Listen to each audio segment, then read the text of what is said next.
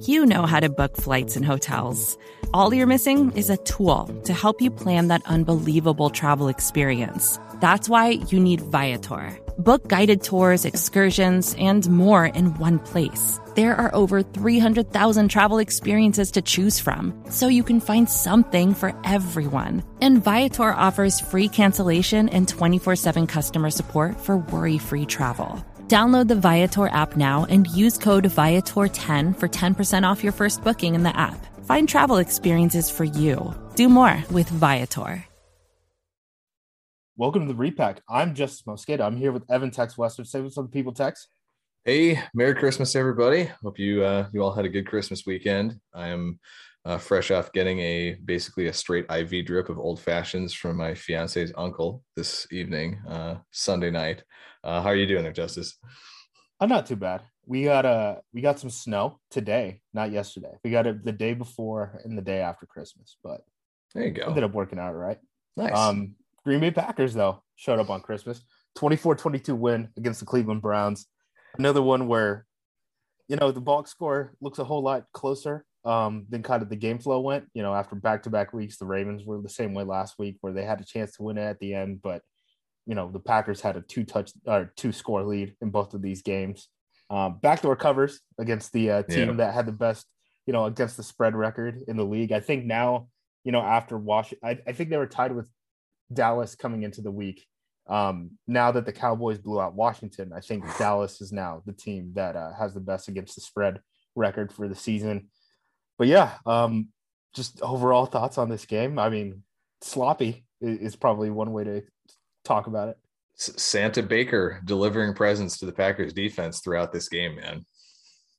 Yeah, Baker Reagan Mayfield. Trickle down pickonomics. Yeah. He did not look ready to play. I'm actually surprised the Cleveland Browns dads, they must have a union or something. Every time he plays poorly, they all just get on Facebook and start ripping him a new one. I'm surprised we didn't get any Christmas tweets from them. They must have been in the holiday spirit or something, but Yep. He did not have a good game. The Browns actually only punted once. Usually you win those games, not when you throw 4 interceptions and probably could have thrown 5. Yep. Well, and most of them were bad throws, but I think the worst one in my mind was the one off his back foot that Chandon Sullivan picked off down near the red zone. Just a terrible, terrible throw, sailed it over the head of Jarvis Landry, right into Chandon's hands. And that's when they were, driving down and looking like they were going to, get a big score to get right back in that game. So just, flinging it all over and nice of the DBs to be hauling those plays in this time. Cause we've seen Darnell Savage drop a couple in the last couple of games. That Minnesota game comes to mind. So see him get that one in the deep ball on that first interception was pretty nice, but yeah, you think you get 4 turnovers out of a team and don't commit any, and you win by more than 2 points, which basically come on a missed PAT and then a missed 2-point conversion early in the game, and that ends up being your margin of victory. Yeah, I mean that really is. Yeah, I know that always gets a little tricky. I know they were trying to chase points to get back into, basically an even game because they knew Green Bay was getting the ball at the half. But yeah, I mean that ended up being what decided the game. I know that's like 2 separate plays. You usually make that PAT and, I guess half the time you make that 2-point conversion, but right, it happens. So just talking about the guys in this game, there were a lot of late moves this week. I don't think we've seen any week where they made so many that's happening moves. Like Ty Summers, the inside linebacker who was really actually playing defense, the beginning of the season and had been, relegated back to just playing special teams, got put on injured reserve for a hamstring injury. And then Malik Taylor, special teams ace, got put on IR too at the same time. That was at the same time that they activated Kenny Clark. And I believe they put Chauncey Rivers on the COVID reserve, and he's on injured reserve. So he must be, working out, in the facility at the very least. If they're going to put him on the list, he's getting tested. Isaiah McDuffie replaced Ty Summers on special teams. I think that was assumed. McDuffie had been activated a couple times. He's always been a 53-man roster guy. He was a draft pick out of Boston College this past year. I think his role really is just kind of being a special teamer. But he wasn't always activated to the game day roster. So he kind of took over that role. The big difference that I would say in terms of a guy who came in, stepped in as a special teamer and had not really contributed in that way was Juwann Winfree. Winfree, has been bouncing up and down from the practice squad and, game day roster all season. He ended up playing special teams with Malik Taylor out. For reference, 77 of his previous 82 snaps this season were on offense, not special teams. And he actually contributed on special teams this week. So I think Winfree is kind of like the Malik Taylor replacement, especially with Equanimeous St. Brown getting tabbed as the starter, with right. Marcus Scantling out. Yep. Yeah. With MVS being on COVID, EQ got basically all the wide receiver 3 reps and played, I think, like 50 out of 58 or 59 snaps, something like that. And then Kevin King and Shamar Jean-Charles being late after scratches. the inactives came out. I wrote up the inactives, and then as soon as I posted on the site, they were like, hey, by the way, Ennis Gaines, my guy, is activated to game day roster, and Kevin King is out because of COVID. I'm like, yep. This day of testing stuff, man. Like it's crazy. Baker had to take a private jet to the game on Christmas because the rest of the team had already traveled, and now we're getting day of testing. So like that's going to influence that until the very last minute. Like, yep, this playoffs, it's going to get weird, man. It's going to get very weird. Yeah, I mean, the Packers at least have the benefit of a couple of their key players already having had it and therefore not needing to test through basically the conference championship round. So between basically all the quarterbacks, right? Rodgers, Love, and Bankert have all 3 gone on the COVID list in the second half of the season.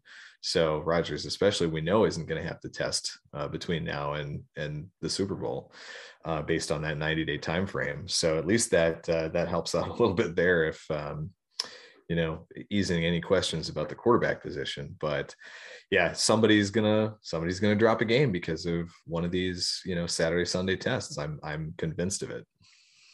Devontae and Alan Lazard, if memory serves correctly, should be around that time too. They should probably actually be open to being able to be tested around wild card or divisional round. It'll be like a Pro Bowl week because I think it was the week before Rodgers.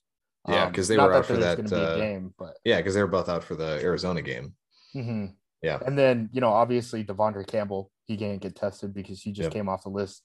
Kenny just came off the list. MVS is just coming off the list, but some of the other guys, I mean, like Aaron Jones, AJ Dillon, like those guys are, they haven't gotten it yet, and this is not to say them not getting it yet is a bad thing, but just like it's a thing that can happen. I think that's how we're all kind of taking this. The biggest head scratcher, Kingsley Keke, healthy scratch. What we're gonna have to get some. We got to get some answers on Monday from LaFleur on that one.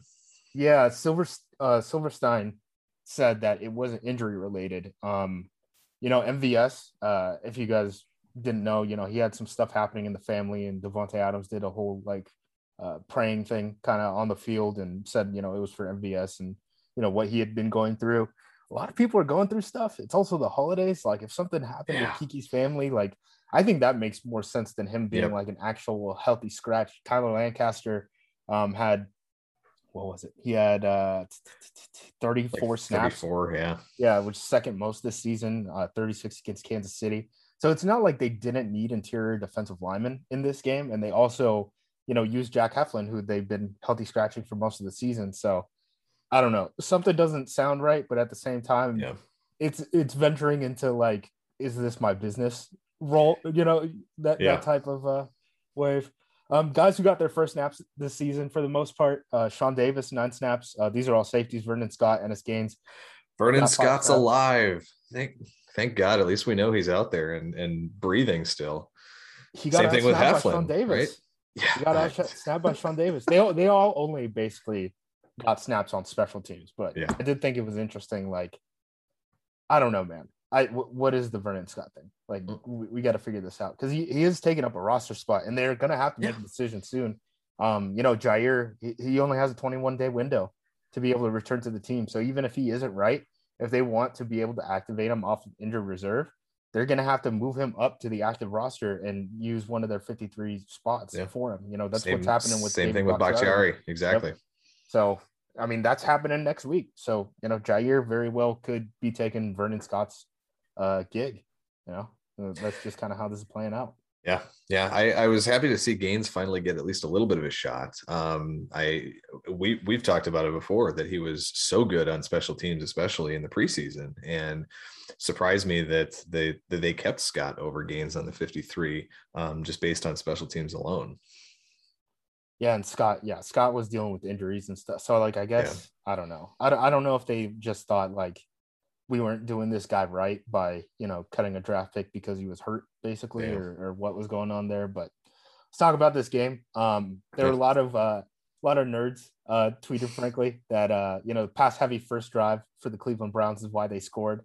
There was a 40-yard screen that ended up with a penalty at the end of it that was half the distance to the goal. I don't understand why anyone would think that was like the Baker Mayfield drive. That's simply not what happened. No, absolutely. I thought I saw a hold on that play too that didn't get called. Yeah, but on Barnes. There was a hold on Barnes, but whatever. They didn't call any of those holds. I mean, Cleveland had a effective screen game really the whole game. And it definitely seemed like they were getting away with a little bit of stuff. And then the Packers DBs got away with a little bit of stuff too. So I mean, they were not calling a lot of contact both ways.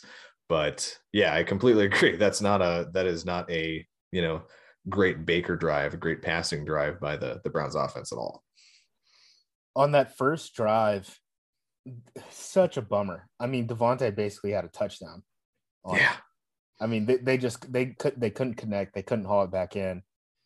Rodgers did say after the game that, his foot his toe, I guess, is the more important part, felt better than it has in weeks. At least since that injury, since he came back from the COVID reserve list. Just a bummer, because I thought if they would have scored there, that would have really set the tempo, and I think they probably would have run off a little bit more than they ended up doing. I mean, they only scored 3 points in the second half of this game. That first touchdown, if he could have gotten ahead that early, I mean, would have done a lot, and they end up going 3 and out and punting it. But oh well, that's how I go sometimes. It's game of football, right? Yeah, and I mean we'll get into it in a bit, but the offense really, the whole second half was just kind of a mess, especially those couple drives in the fourth quarter, just not really seeming to click the entire that entire second half. We already talked about Baker. Oh yeah, Rodgers hit 443. Oh yeah, that was the thing. Franchise record for passing touchdowns on Christmas, no less, in Lambeau, no less. Cool, good for him. We got a little shout out from Grandpa Brett in the stadium. That was fun. So I need your thoughts on this. They said during the broadcast, Rodgers is sending the ball to Favre's grandson. What? Is that like the grandpa thing? The grandpa comment? I don't know. I don't know. That's all I can think of is it's just a joke about him calling Favre grandpa. I don't know. Who knows? That seems like it would be a weird thing for Rodgers to give up on a milestone,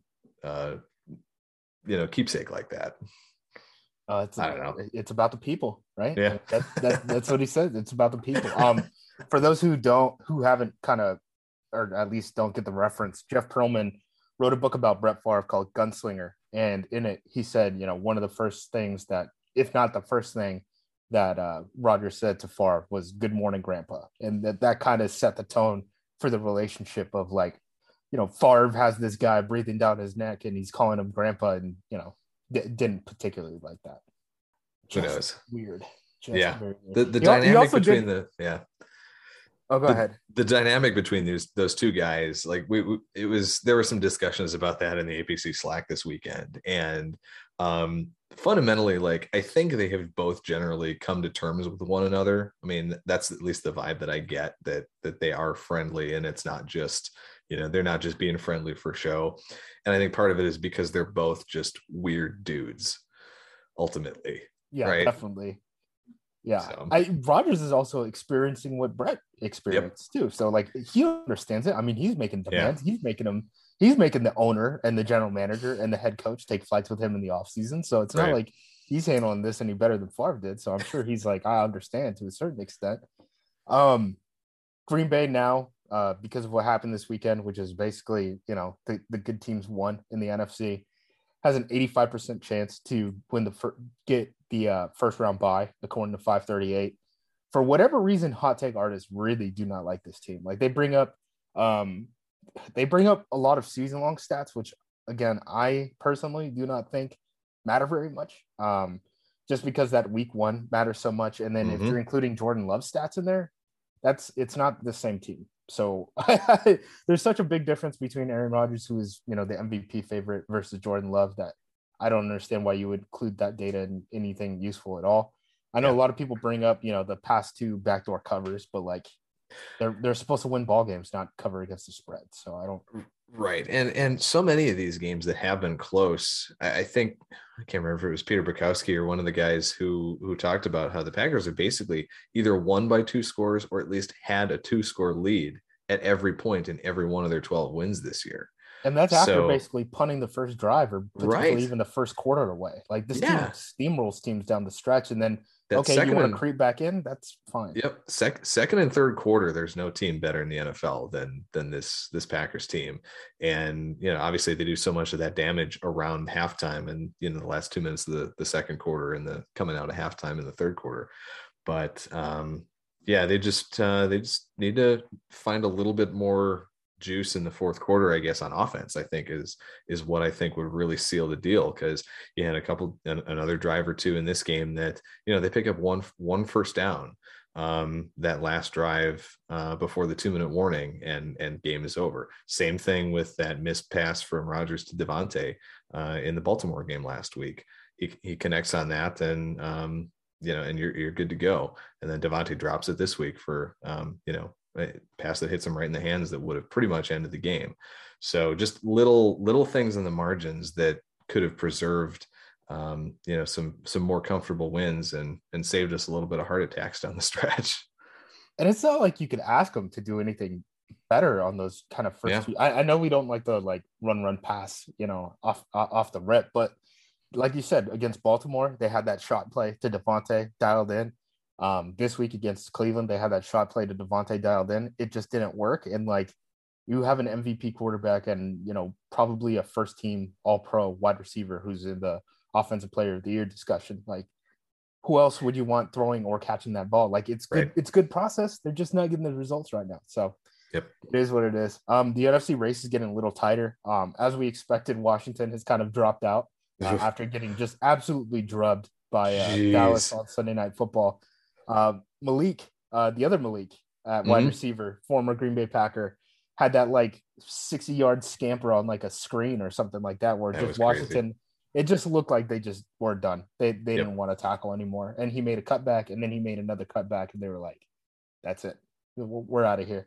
Minnesota's going to be interesting because I want to know how motivated they are kind of next week. They're basically, if they're not out, but they're on life support. Definitely. After losing to the Rams, this 6 and 7 seed race is really coming down to the Niners, who just lost to Tennessee, the Eagles, who beat Jake Fromm, which he did not look like an NFL quarterback at all. And then the Saints, who are still to play on Monday night against Miami. I think the last I checked, they're out 21 players due to COVID and 4 coaches. So, again, day of testing. So that could be even more by tomorrow. Yeah, but we're looking at them starting Ian Book because both Taysom Hill and Trevor Siemian look like they're going to be out tomorrow night.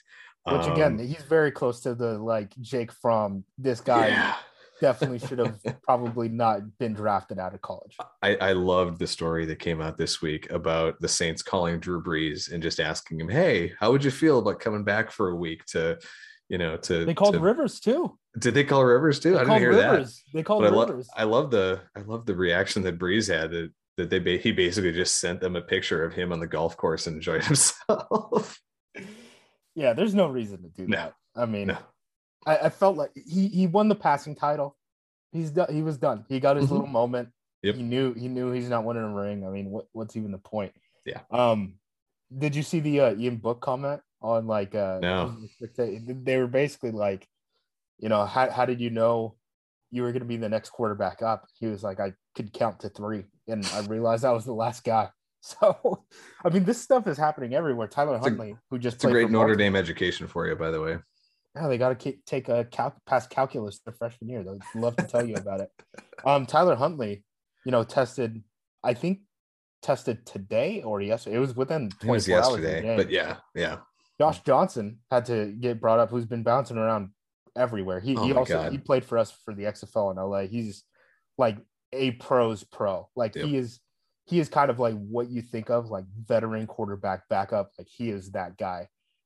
He did fairly solid for Baltimore. But the Cincinnati Bengals, you know, we were saying last week, you know, why are you running against this Baltimore team that has a good run defense and, you know, has similar to like scab lockout year defensive backs in terms of like talent.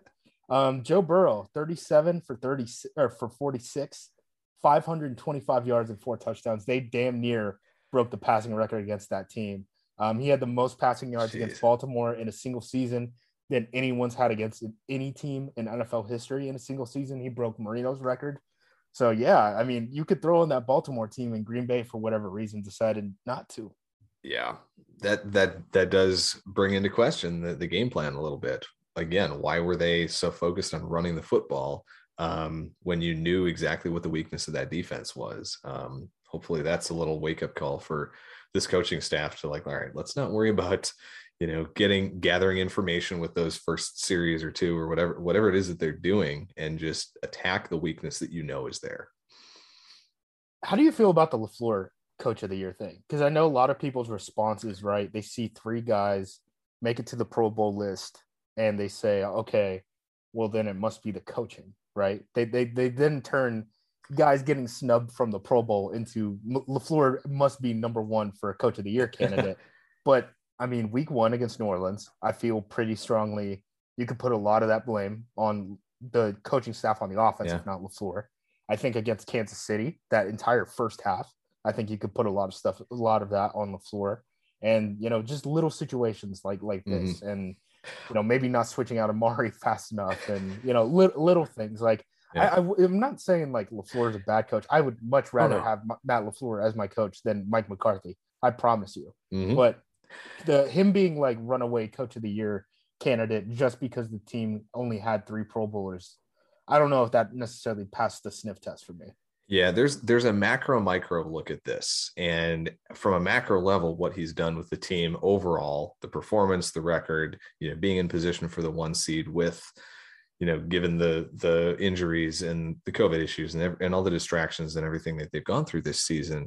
Yeah, he's done a hell of a job, but then you really start to dig into what you're talking about, those individual, you know, game performances, game plan type of things.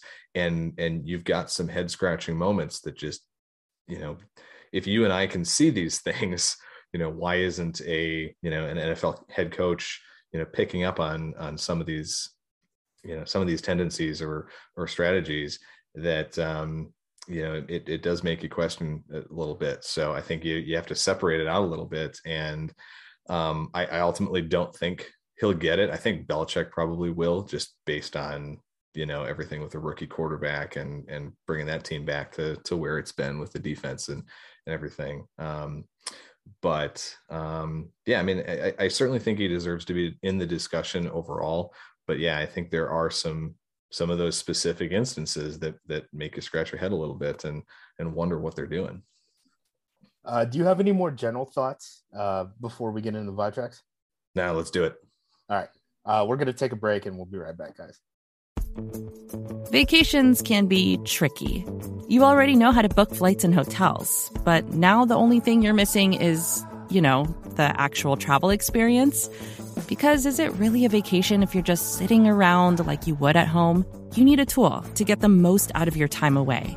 That's where Viator steps in. You can book guided tours, activities, excursions, and more in one place to make your trip truly unforgettable. Viator has over 300,000 travel experiences to choose from. Everything from simple tours to extreme adventures and all the niche, interesting stuff in between. So you can plan something that everyone you're traveling with will enjoy. Real traveler reviews give the inside scoop from people who already been on the experiences you're considering, so you can plan with confidence. Free cancellation helps you plan for the unexpected. And 24/7 customer support means you can travel worry-free.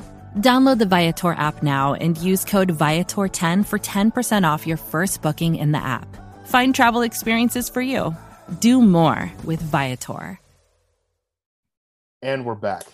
All right. Offensive side of the ball. First thing that stood out to me, I guess 2 things in terms of the snap counts that stood out to me. 1, tight end Dominique Daphne. Okay. He was, limited in practice all week, had an ankle injury, only ended up playing 3 offensive snaps, played 5 special team snaps. He didn't leave the game. They didn't announce that, he was questionable to return or anything like that. Tyler Davis basically supplanted him in terms of like the depth chart. If you're thinking about, this isn't really how tight end works out because they're just very different bodies. But if you're thinking about like 1, 2, 3, 4 in terms of the snaps, Tyler Davis jumped up from 4 to 3 and supplanted Dominic Daphne, which I thought was really surprising. I wonder if it was more of like him being on a pitch count and the fact that, I mean, they only had 3 guys listed as inactive this week. One was, Right. Kingsley Kiki, who, again, we still don't know what his, issue was.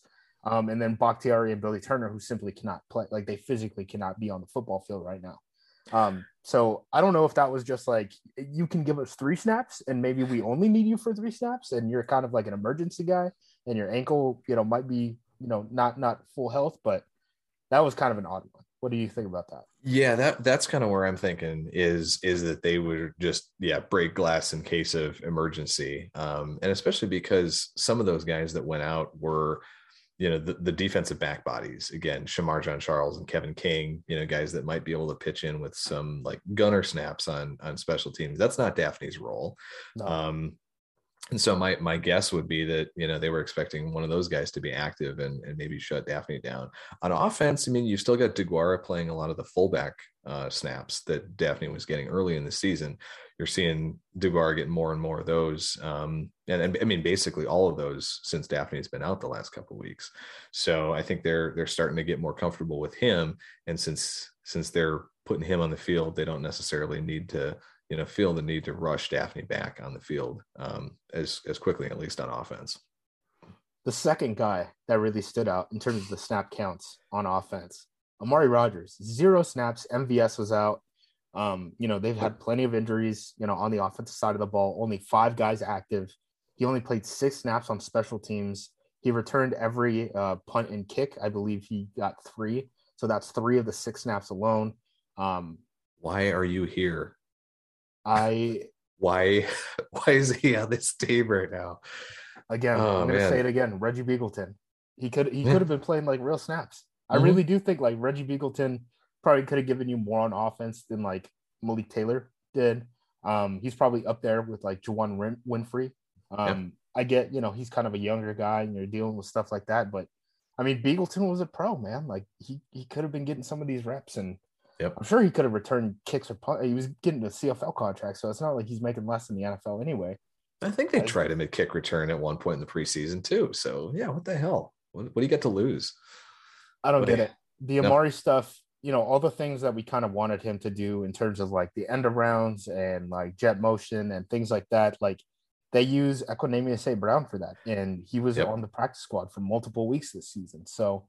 Well, those are completely different body types too. That's the other thing that gets me is it's fascinating. You've got EQ doing that at 6'5", 210, as opposed to Amari at like, 5'9" or 5'10" and like 210 or 215. It's just a weird, different skill set that both of those guys have and athletic profiles and everything. So to kind of have EQ be that guy is still fascinating when, they really seem to want Amari to be that dude.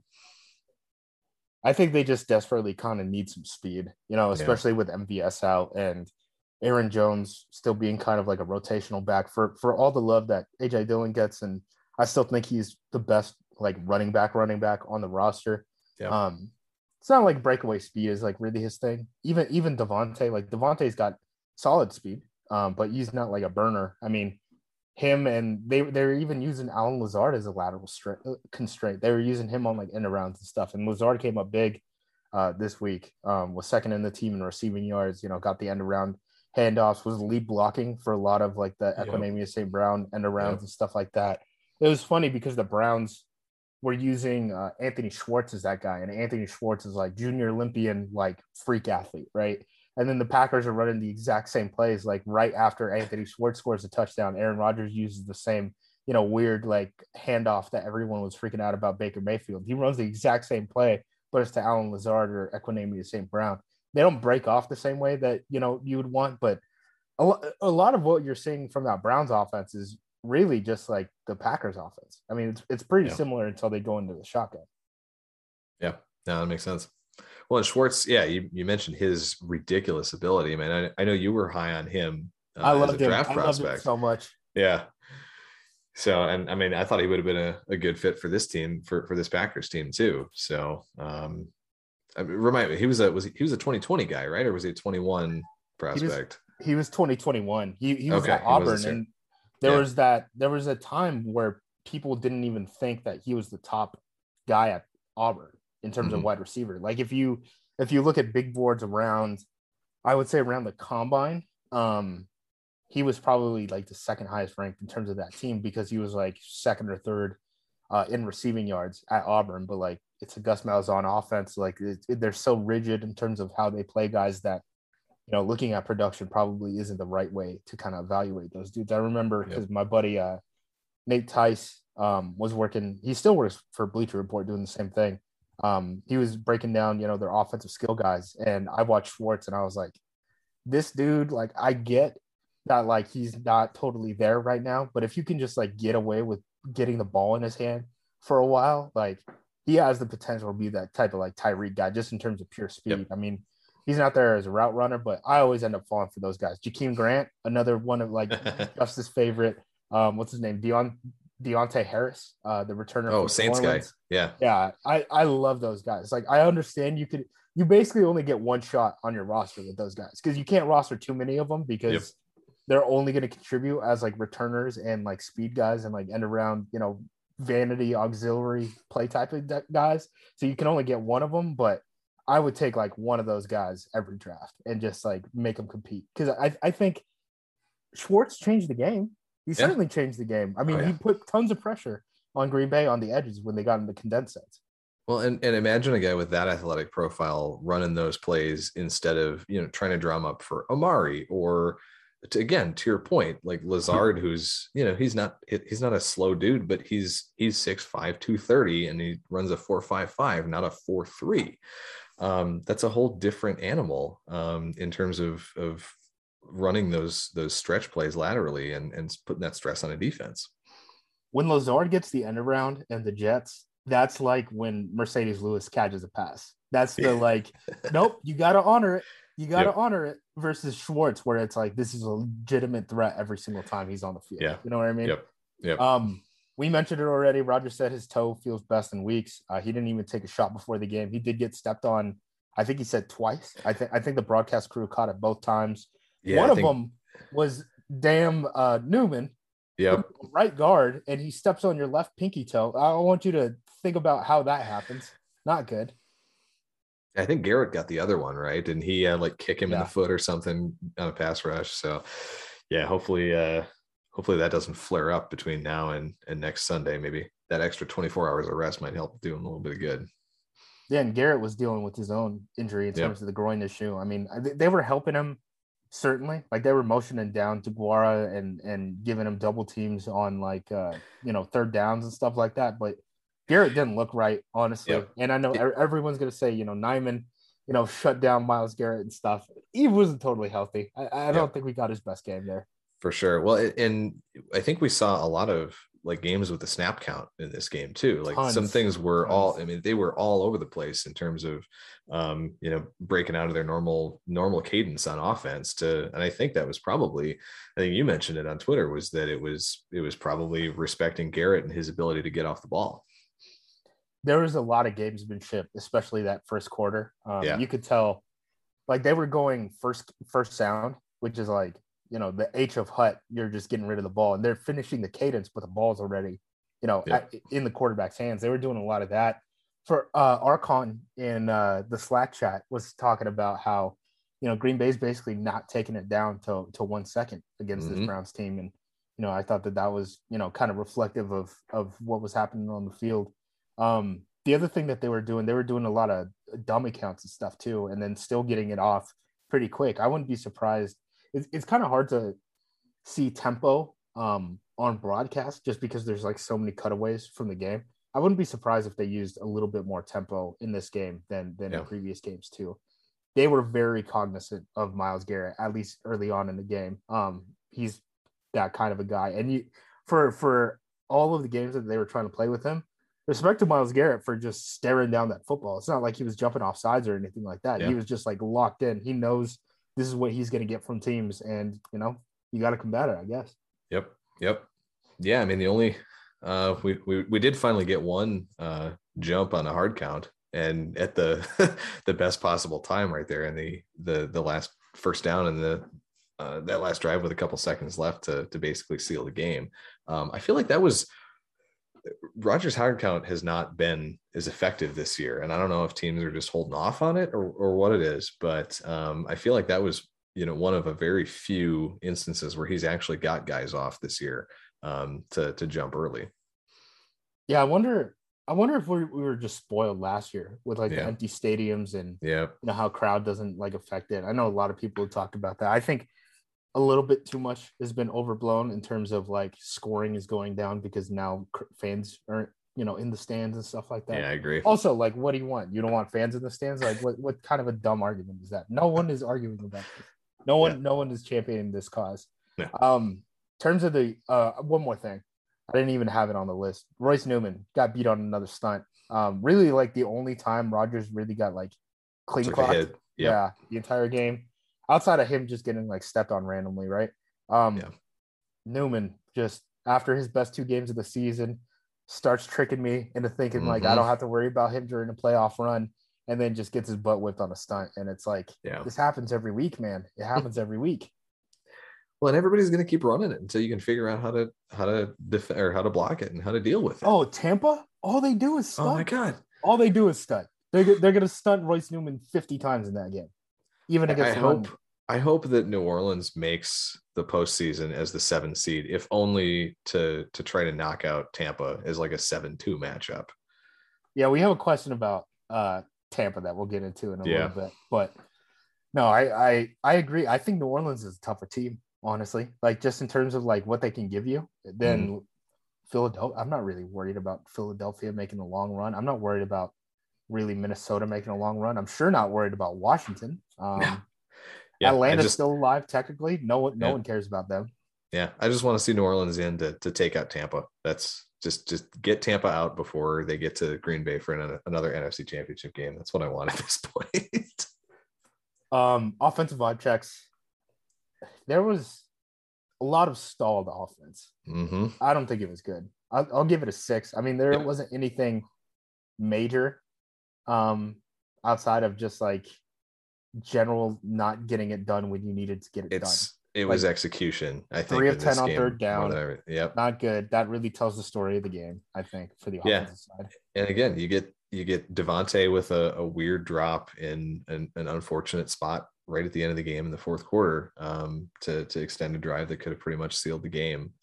That's just an execution thing. That's not a problem with drawing up a play or a game plan or something. So yeah, I'm right with you on the 6. Defensively, they have to flip Gary and Preston. Gary cannot keep going against right tackles. He can't keep losing contain and letting quarterbacks flush to the right side. It's an issue. Preston's very good at it.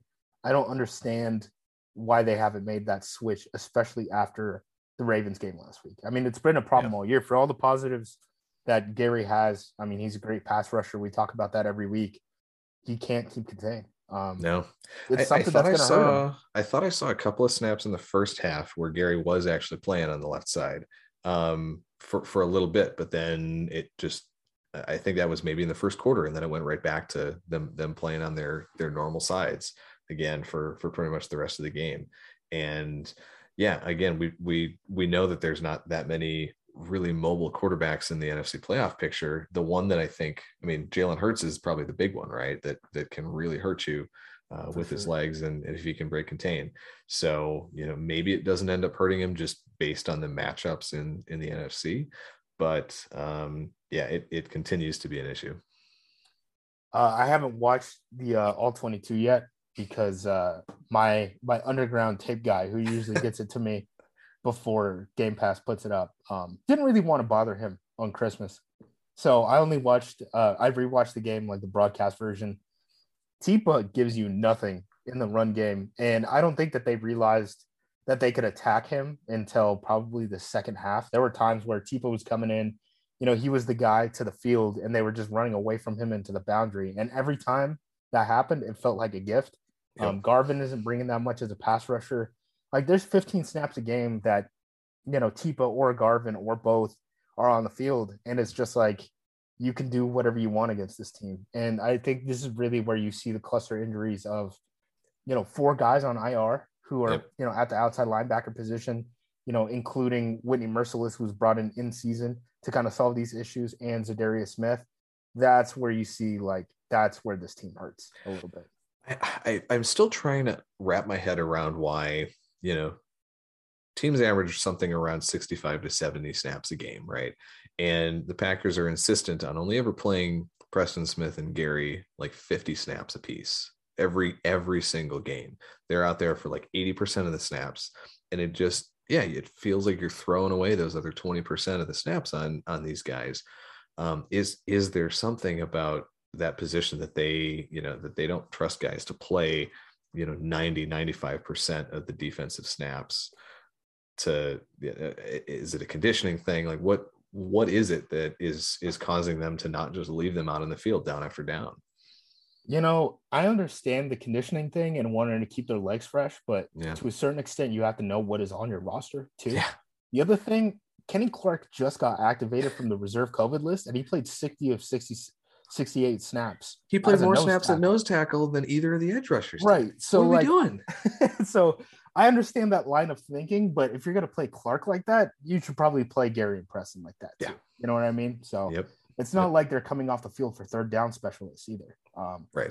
I really do think that we might start seeing more of their kind of early season packages, at least in terms of base and stuff like that, where they were using, Devondre more on the line of scrimmage. They really were doing this up until that, what was it? That Chiefs, Cardinals, Washington stretch where they started playing spread teams.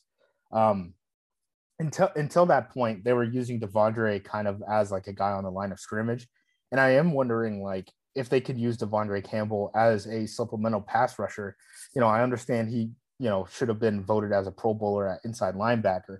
But if they use him as a supplemental pass rusher near the line of scrimmage and then can use Burks, more as a blitzer. And I know they haven't been using Burks nearly as much defensively as they were early in the season, but at this point, you have to start manufacturing pass rush. And if it's getting Devondre and Burks on the field, that just might be what you have to do, especially against teams that are going to play multiple tight ends. I think that's really what is going to give them problems. It's going to be teams like Tampa. It's going to be teams like Cleveland, Baltimore that, use plenty of big bodies in the playoffs. I don't think it's going to be an issue against the Rams, but there are certainly other teams in the playoffs that they're going to run this exact stuff. And if you can't get off the field and you only make a punt once, there's going to be quarterbacks who don't throw 4 interceptions and you might lose those games. Right. Well, and in his limited action as a blitzer, Devondre's been pretty good, I think, this season. I certainly haven't seen any reason to not use him there on occasion. So, and we know that Burks has that burst as a blitzer up the A gap. So, yeah, I agree. And they continue to give Chris Barnes another, 50 or 60% of snaps as a second inside linebacker. What is he really given us aside from 1 or 2 big hits a game in this, in this defense? It doesn't feel like he's really contributing a whole lot. At least to me, just with my eye test. I don't know. What's your take on Barnes? I think he's very firmly just a guy. Yeah. I definitely worry about Henry Black a little bit more than Barnes, but sure. When you have a guy like Burks, I think you got to start figuring out some sub packages for him. And it's not like they didn't run those plays for him early in the season.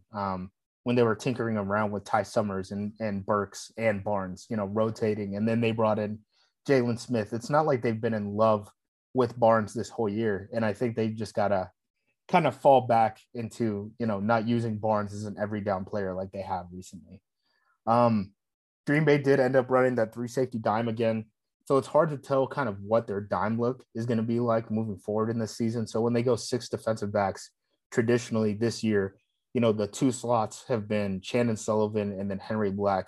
Last week that changed a little bit when Kevin King ended up taking over for Henry Black after Henry Black's first snap of the game in defense. And most of that came, in the second half when, Mark Andrews had already kind of like established himself. A lot of it was a 2-minute drill. So it's kind of hard to tell like what their long-term plan is going to be in that position. But with King out, it's not like they put, Yadam or another corner in there. They went right to Henry Black immediately. We had a guy ask, Quinn Gorski, I believe that's how you say his name, asked why so much soft coverage. I honestly don't know, because it's not like they have it. I think soft coverage is a good idea. Rallying to the ball, having vision on the ball, having vision on the quarterback is a good idea for, in tons of cases. Maybe it helped them to, get vision on the ball for those interceptions. The one thing I will say, when you can't get a team off the field, like in a 3 sets of downs and they only punt one time, you would like to see a little bit more press coverage, especially if they don't have a deep play threat, especially if their quarterback, isn't scaring you vertically. It's not who is Baker Mayfield throwing to deep that is scaring you. I know Schwartz has the speed. He's not making those type of plays. They use him as a lateral stretch more than as a deep ball guy. So it's not like they even have like an MVS type of a dude. They try to go to Donovan Peoples-Jones a couple of times. He's not that guy. Jarvis Landry is basically a running back. He does all the Devontae Screen stuff without being able to take the top off the defense on the sideline. So in this situation, I would have liked to see a whole lot more like press man, honestly. Just play cover one. Send an extra pass rusher. You needed it. 100%. Yeah. And especially when you get into those third downs and you're playing 10 yards off on a 3rd and 6, that it just doesn't make any sense. It's, again, when you're struggling to get off the field, you got to force some plays.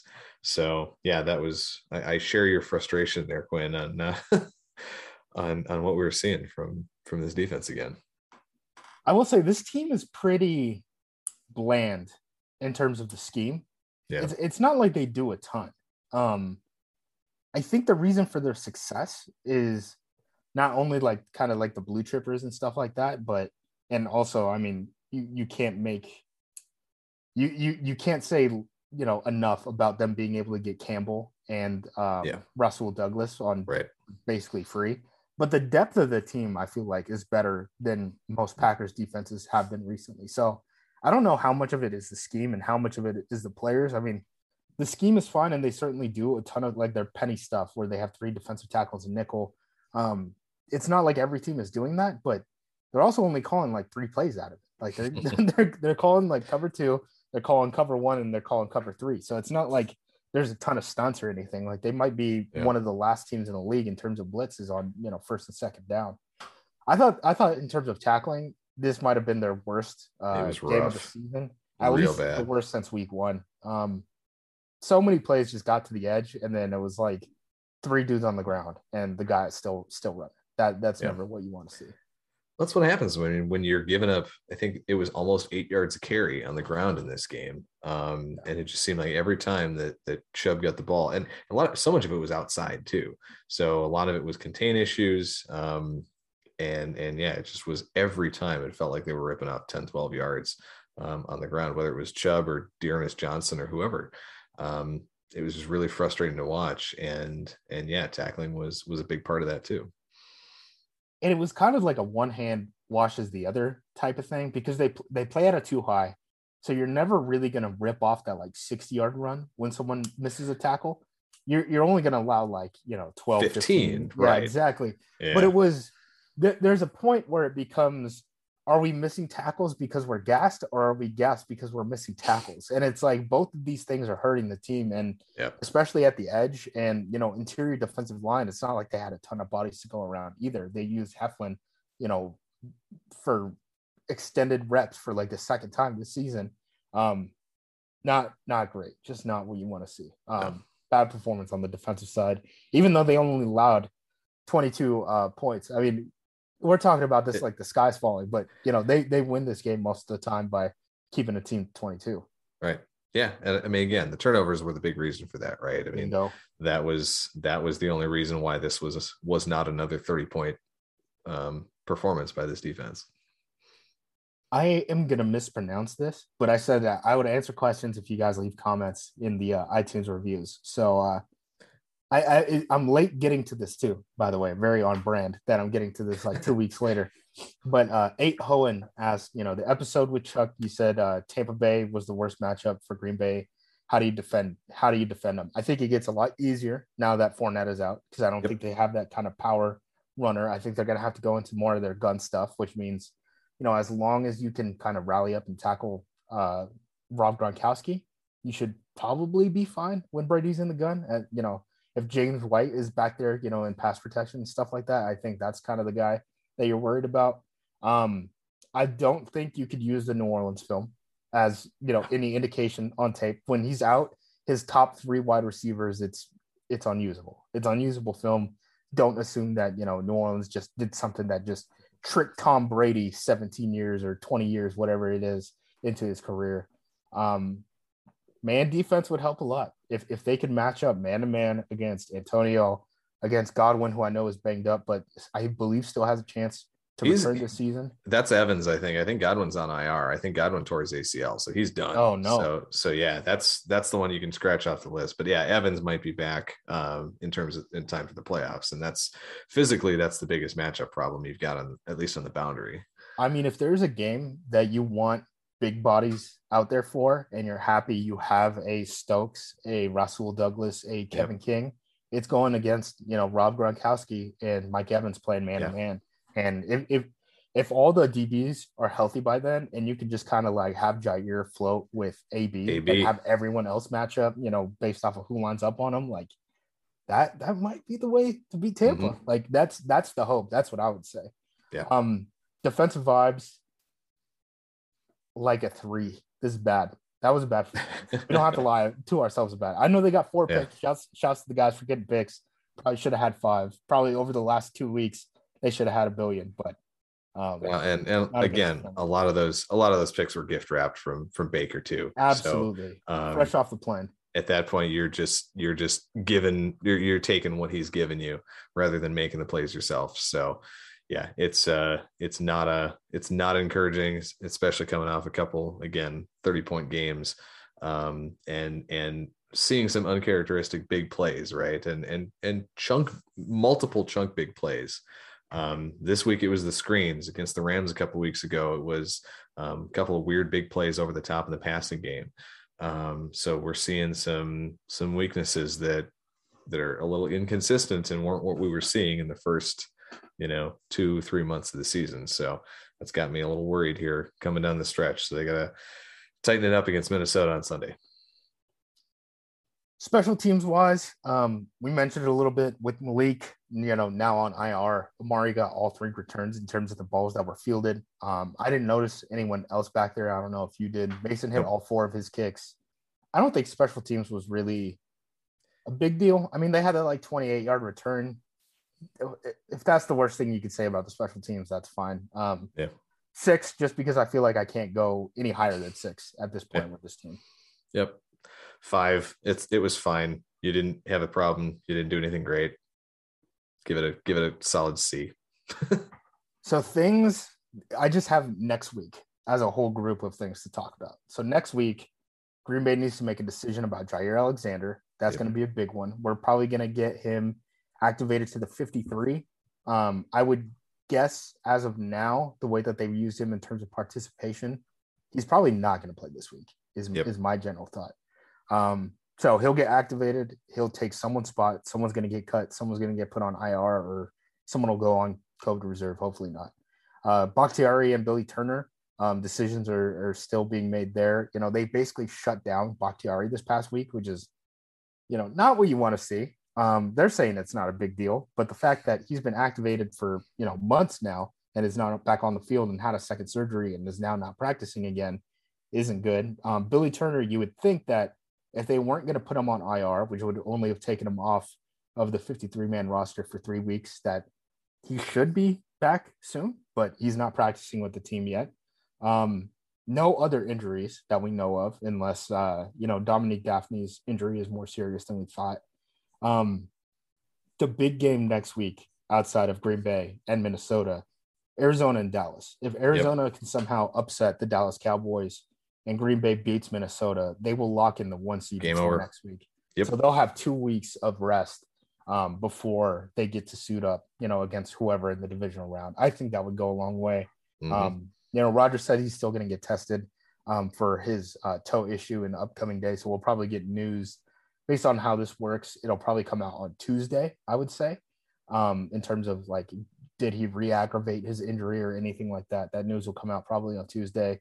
We'll hear from Matt LaFleur on some of these injuries on Monday, probably hear about what happened to Kings Akiki. Outside of that, do you have anything else to add on, Tex? No, I think that was the playoff picture was going to be the big thing. It's you've got a chance of locking up that top seed next week if Arizona can find a way to get a W. That's no easy task given how Dallas looked this week. Obviously Arizona dropping a game last week in Detroit and then again losing to Indy this week. So they got to figure it out quick because they're now behind in the NFC West race too. They've fallen a game behind the Rams, who were pretty much left for dead in that division a couple of weeks ago. So it's going to be real interesting coming on the stretch. I don't even want to think about, 2 seeds and having to play on wild card weekend. No, because, I don't want it. No, it's and I'll say if they play the way they played this week and even maybe last week against Baltimore, I don't know if they beat Minnesota even at home next week. So weird things happen in Vikings games, especially the last couple of years. It seems like they've had a weird, just a little weird mojo against Green Bay. Certainly did earlier this year. The Lambeau game last year in the middle of the season kind of caught them sleeping. So we got to get out there and take care of business next week and hope that Arizona can do the same and lock it up with a week to go. Yeah, massive Cliff Kingsbury fans. Yep. For 1 week. Kyler now is 6-16 after October in his NFL career. It's not good, man. The dude's 5'8". He can't take the pounding. He just can't do it. It might be a thing. It really might be a thing. And I know people don't want to kind of talk because he is a fun quarterback and he does get people riled up for, MVP candidacy early in the season, but it's like he gets banged up and then he's just scrambling around and then he just gets more banged up. And you can kind of defend that once guys start, dropping down. When all your guys aren't healthy and Nuke's not out there, that changes a lot. Maybe you have to play in structure. I don't know. We'll catch you guys next week. Thanks for listening.